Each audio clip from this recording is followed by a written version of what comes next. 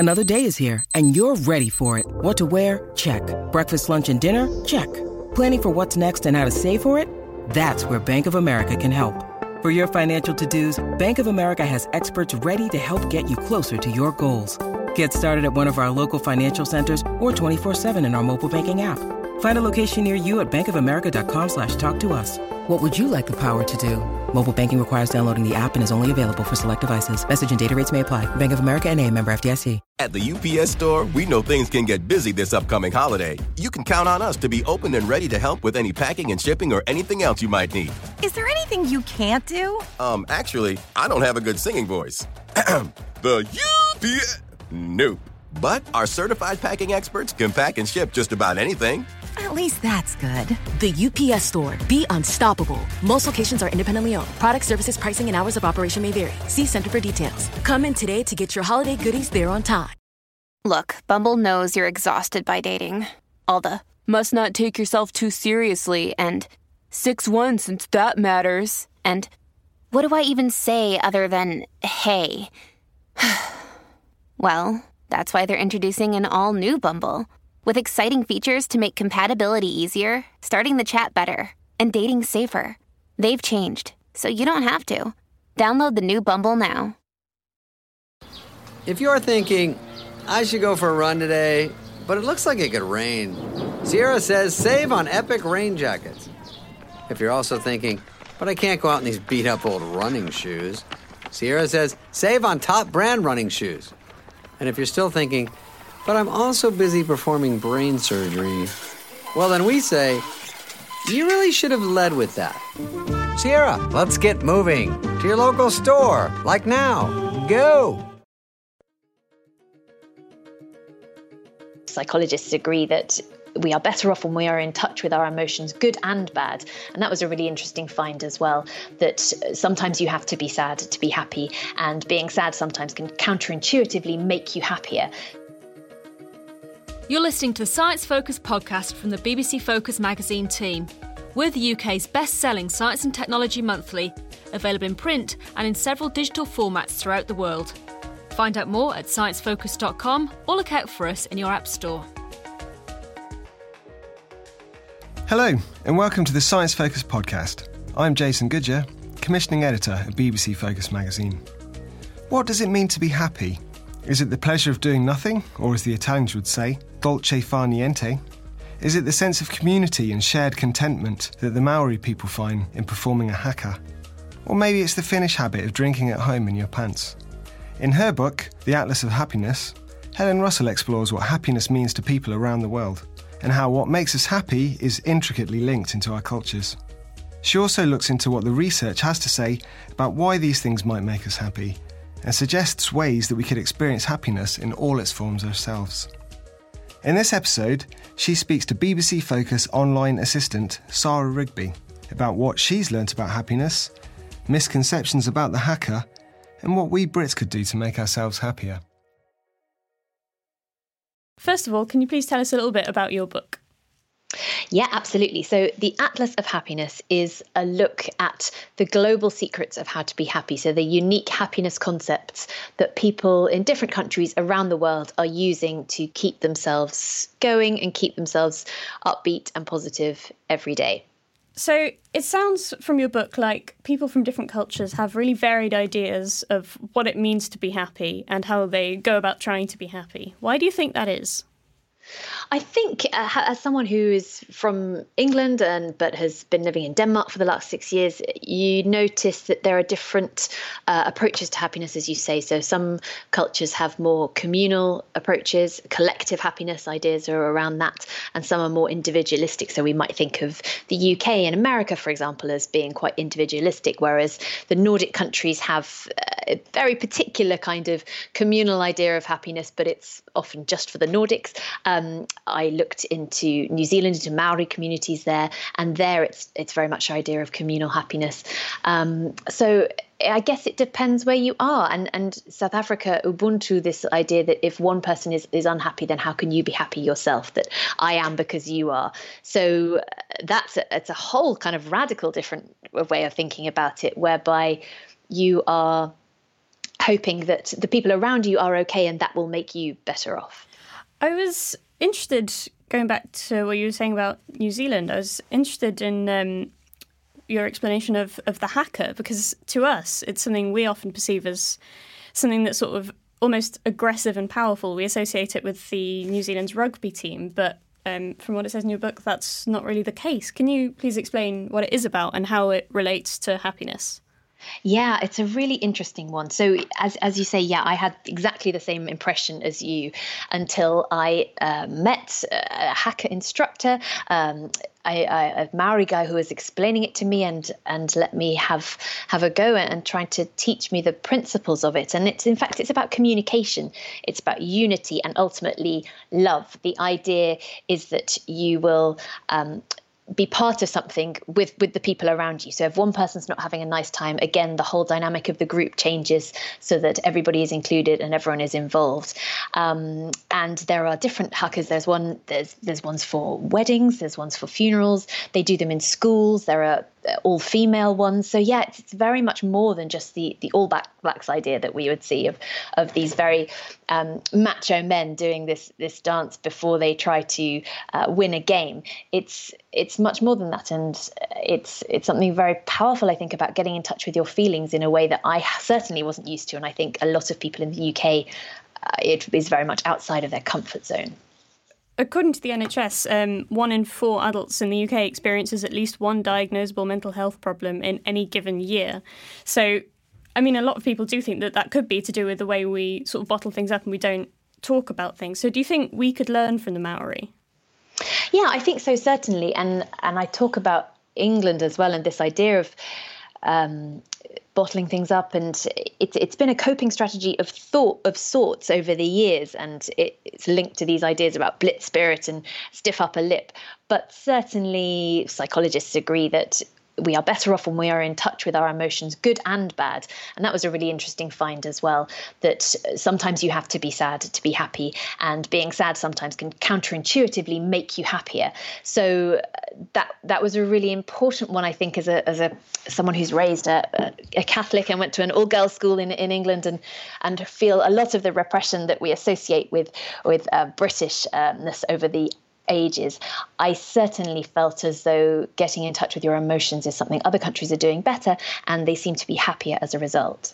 I was also particularly interested by your section on Bhutan and gross national happiness. So that intrigued me because, well, first of all, can you please explain to us what gross national happiness is?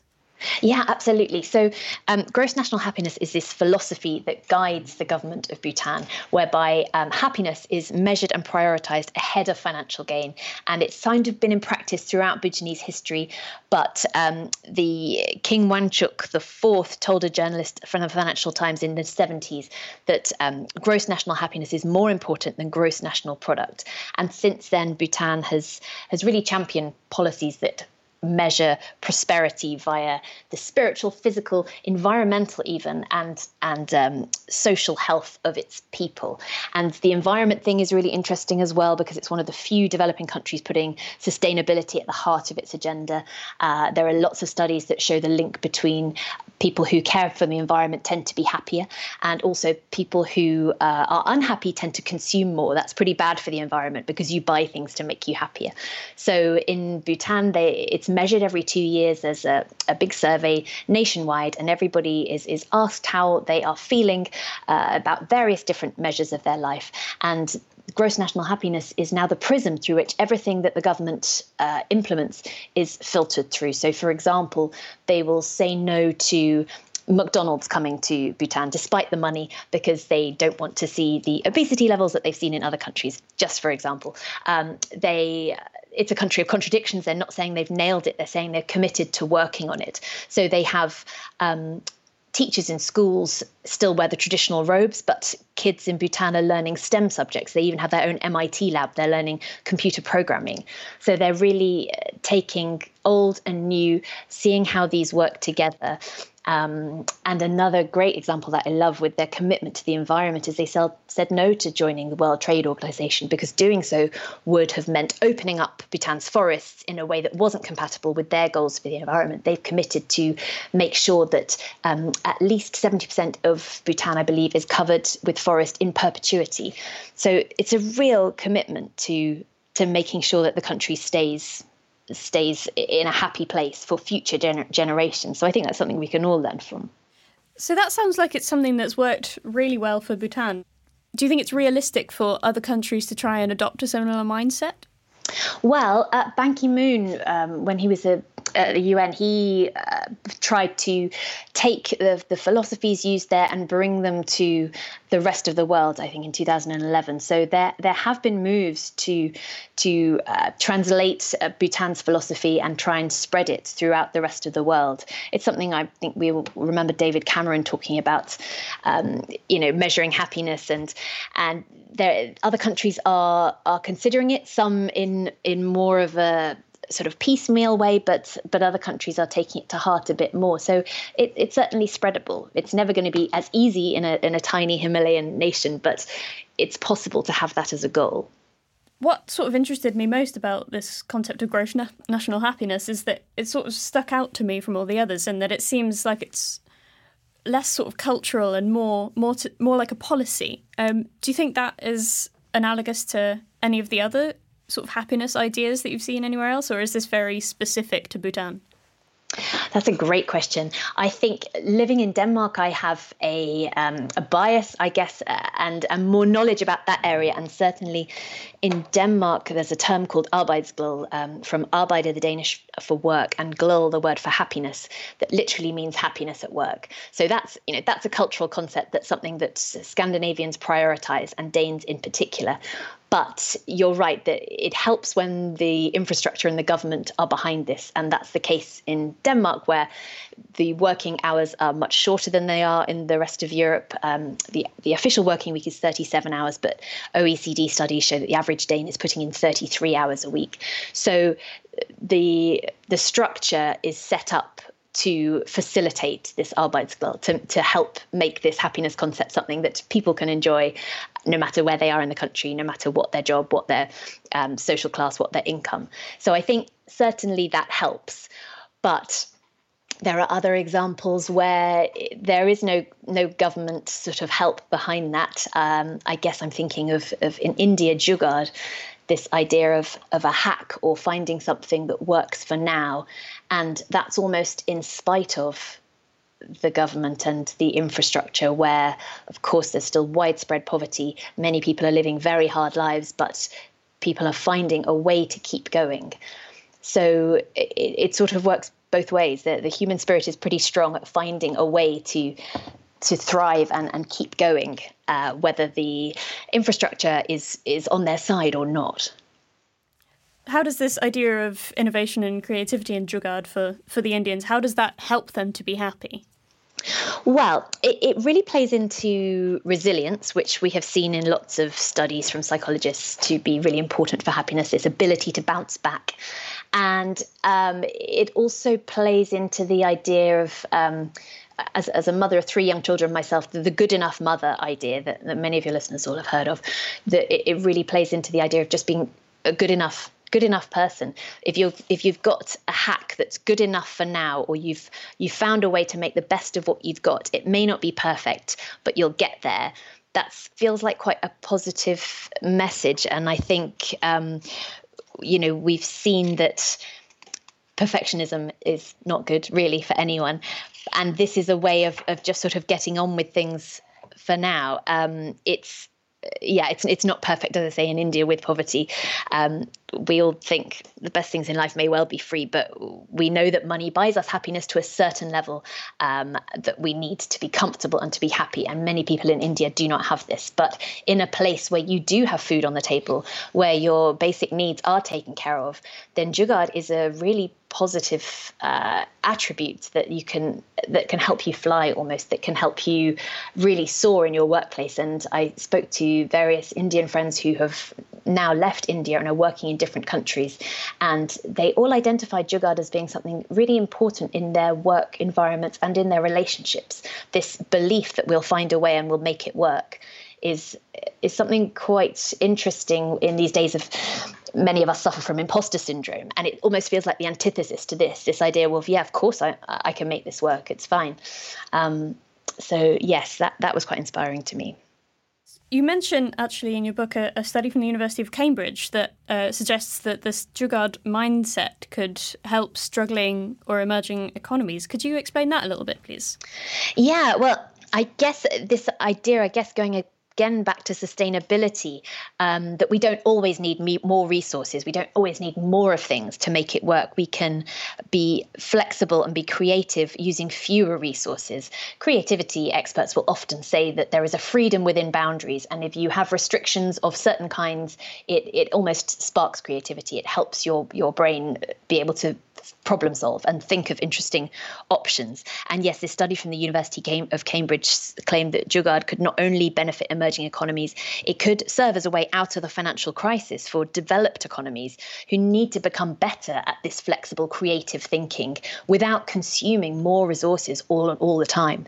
So that's a really interesting thing. Again, it's not much use to people who have not got enough to put food on the table in India, but in other countries where that is the case, there's this idea that we should really all be living like this. We should all be learning to think more creatively and more flexibly with what we have so that we're not consuming resources all the time. Some of these ideas of happiness sort of relate back. There's a sort of common theme of it'll be all right. Like this Jugaad, if you can think creatively and innovate, then it'll be all right.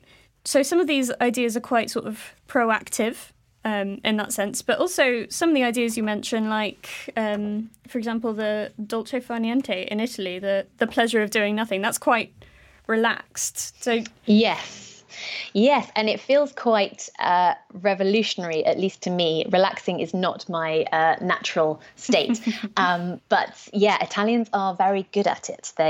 There is, I guess, because there has been political unrest and there's been corruption, there's still very high unemployment. Italy is still a relatively new country in Europe. Until the 1800s, it was ruled by other people. So many Italians will describe feeling like the rebellious teenagers of Europe.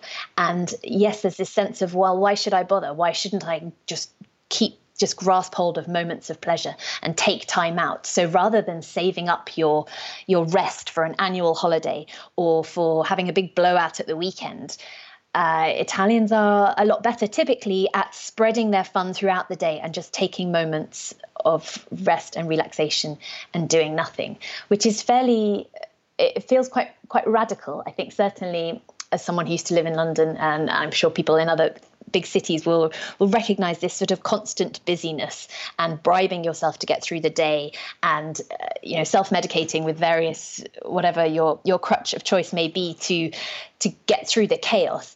I think Italians are a lot better at sinking into the chaos and letting it wash over them.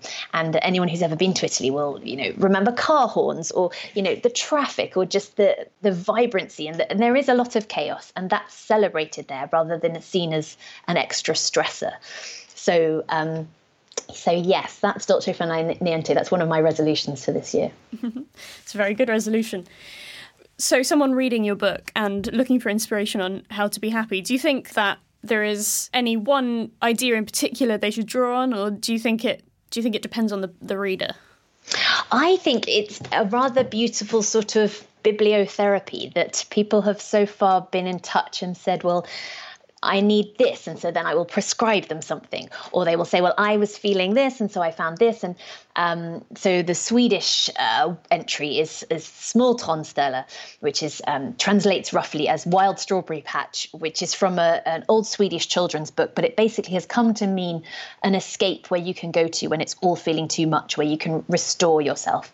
And this can be as simple as a bench in your local park, or a favourite chair in your house. Or for me, with a very young family, it's the back of my wardrobe behind all the coats, where I'll sometimes just go and hide and just take a minute, and I'll come back restored, and you'll go before you reach breaking point, and then you'll feel better. So there's little things that are very helpful like that. And I think as well, the Brazilian entry, so there's a Portuguese word, saudade, which is sort of a melancholy and the pleasure of reminiscing. So it's not always a jazz hands happy feeling. As I said, that psychologists have found that it is counterintuitively good for us to be sad sometimes, because it's cathartic, because we end up being more grateful for what we've got. So it's this idea that sometimes it's good to think back, flick through old photos, or to feel sad about something and properly mourn it. As we talked about, getting those emotions out is a really positive thing.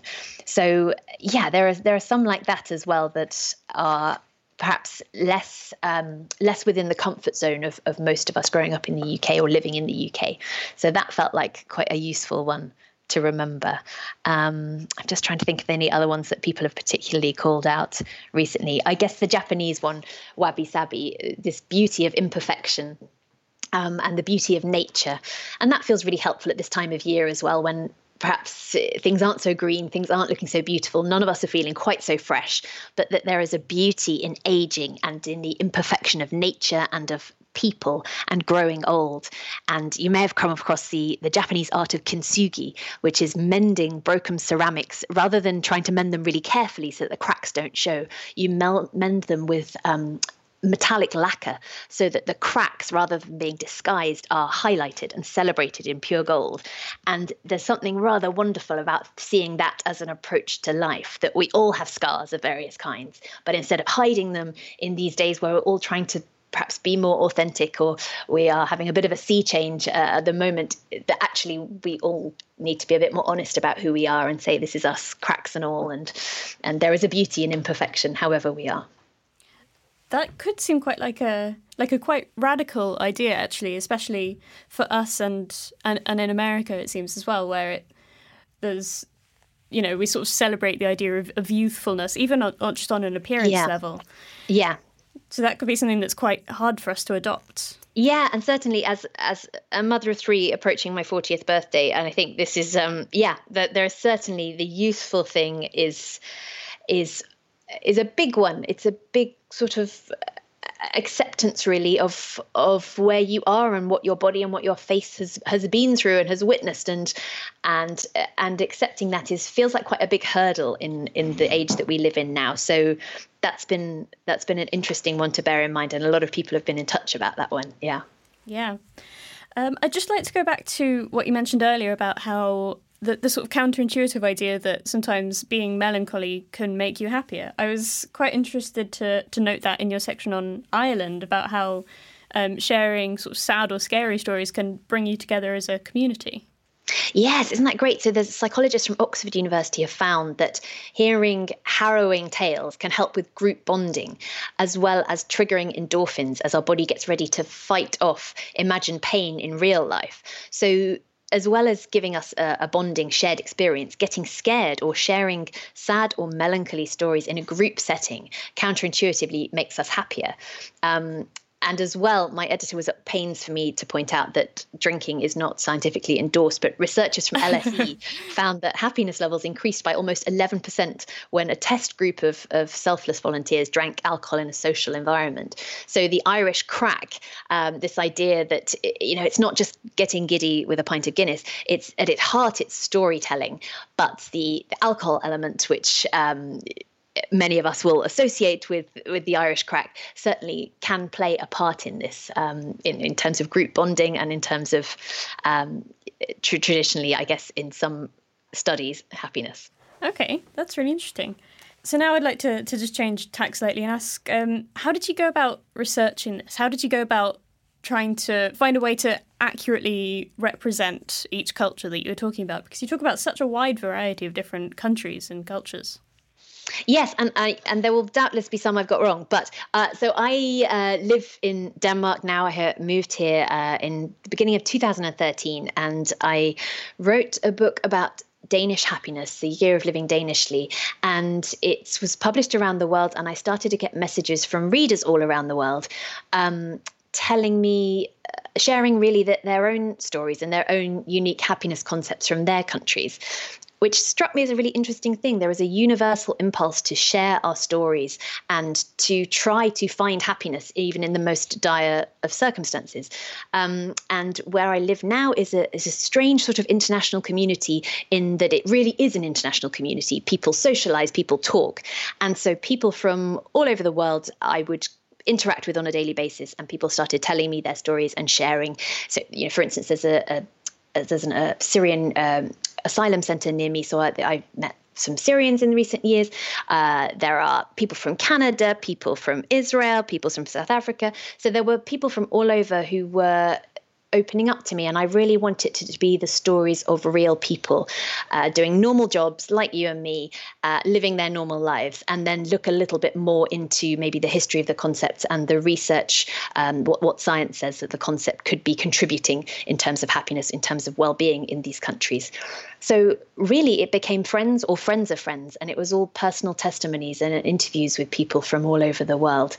And it was a very interesting and humbling process, really. The world seemed much bigger and much smaller by the end when you realize that there's so much we still don't know, and also that people are pretty similar wherever they are in the world. Everybody sleeps and loves and cries and is happy about things. But this drive to be happy and this drive towards optimism seemed to be a universal, no matter how difficult people's circumstances were and what they'd been through. So that struck me as, especially in these times where we have rolling news and we have social media and it feels as though the world is a terrible place. But negativity bias means that as human beings, we experience bad events more intensely than we do the good, and we also remember them more. But that doesn't mean bad is all there is. So I really wanted to find a way to offer a sort of a counter to this and offer some of these positive stories to help stay hopeful, really.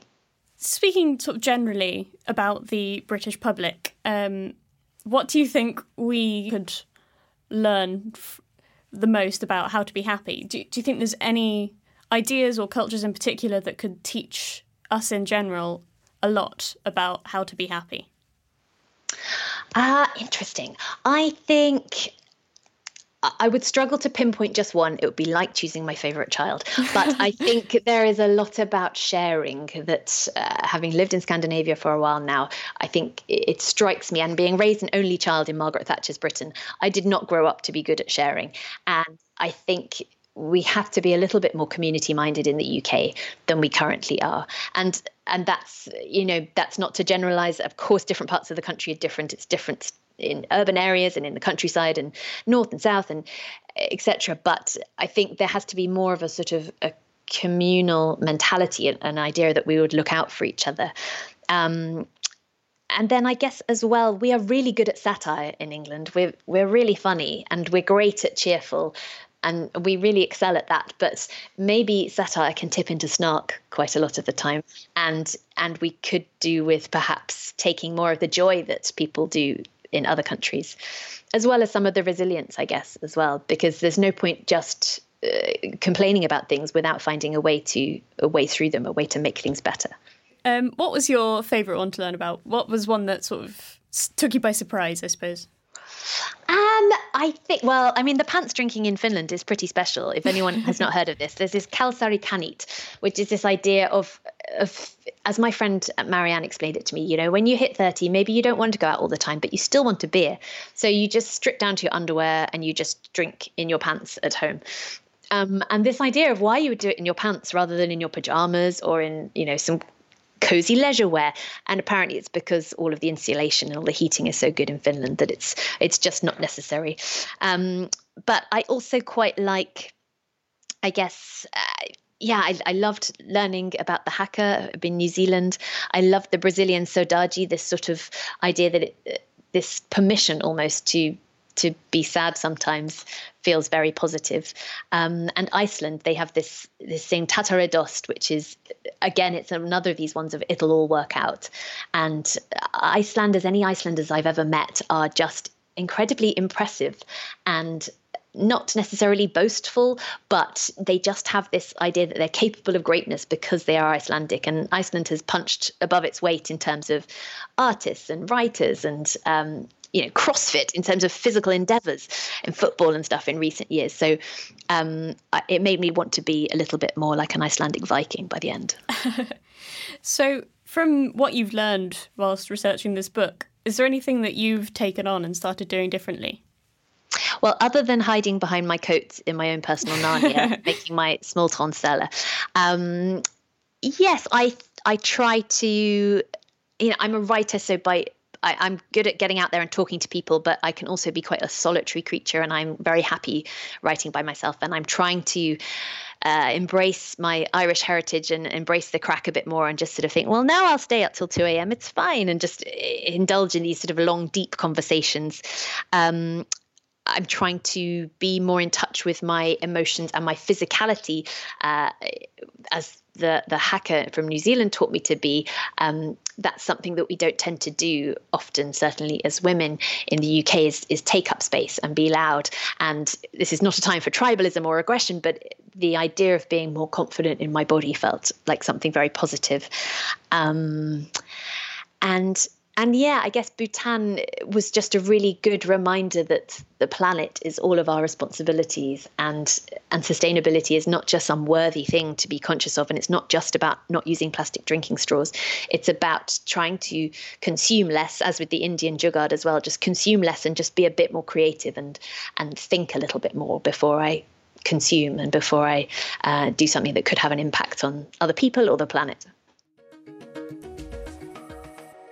That was Helen Russell, whose book, The Atlas of Happiness, is out now. Thanks for listening to the Science Focus podcast. In the latest issue of BBC Focus magazine, we look into China's Chang'e 4 lunar mission and ask whether this is the start of a new space race. We're also examining a bizarre condition called aphantasia, in which sufferers can't imagine things with their mind's eye. And you can also read about whether accents are dying out, and about a man who's on a mission to image every fish in the sea using a CT scanner. And as always, there's much, much more inside. Remember, if you like what you hear, then please rate, review, and share with anybody you think might enjoy our podcast. You can also subscribe and leave us a review on your favourite podcast apps. Also, if there's anybody you'd like us to speak to, or a topic you'd like us to cover, then please do let us know on Twitter at ScienceFocus. Thank you for listening to the Science Focus podcast from the BBC Focus magazine team. We're the UK's best-selling science and technology monthly, available in print and in several digital formats throughout the world. Find out more at sciencefocus.com or look out for us in your app store.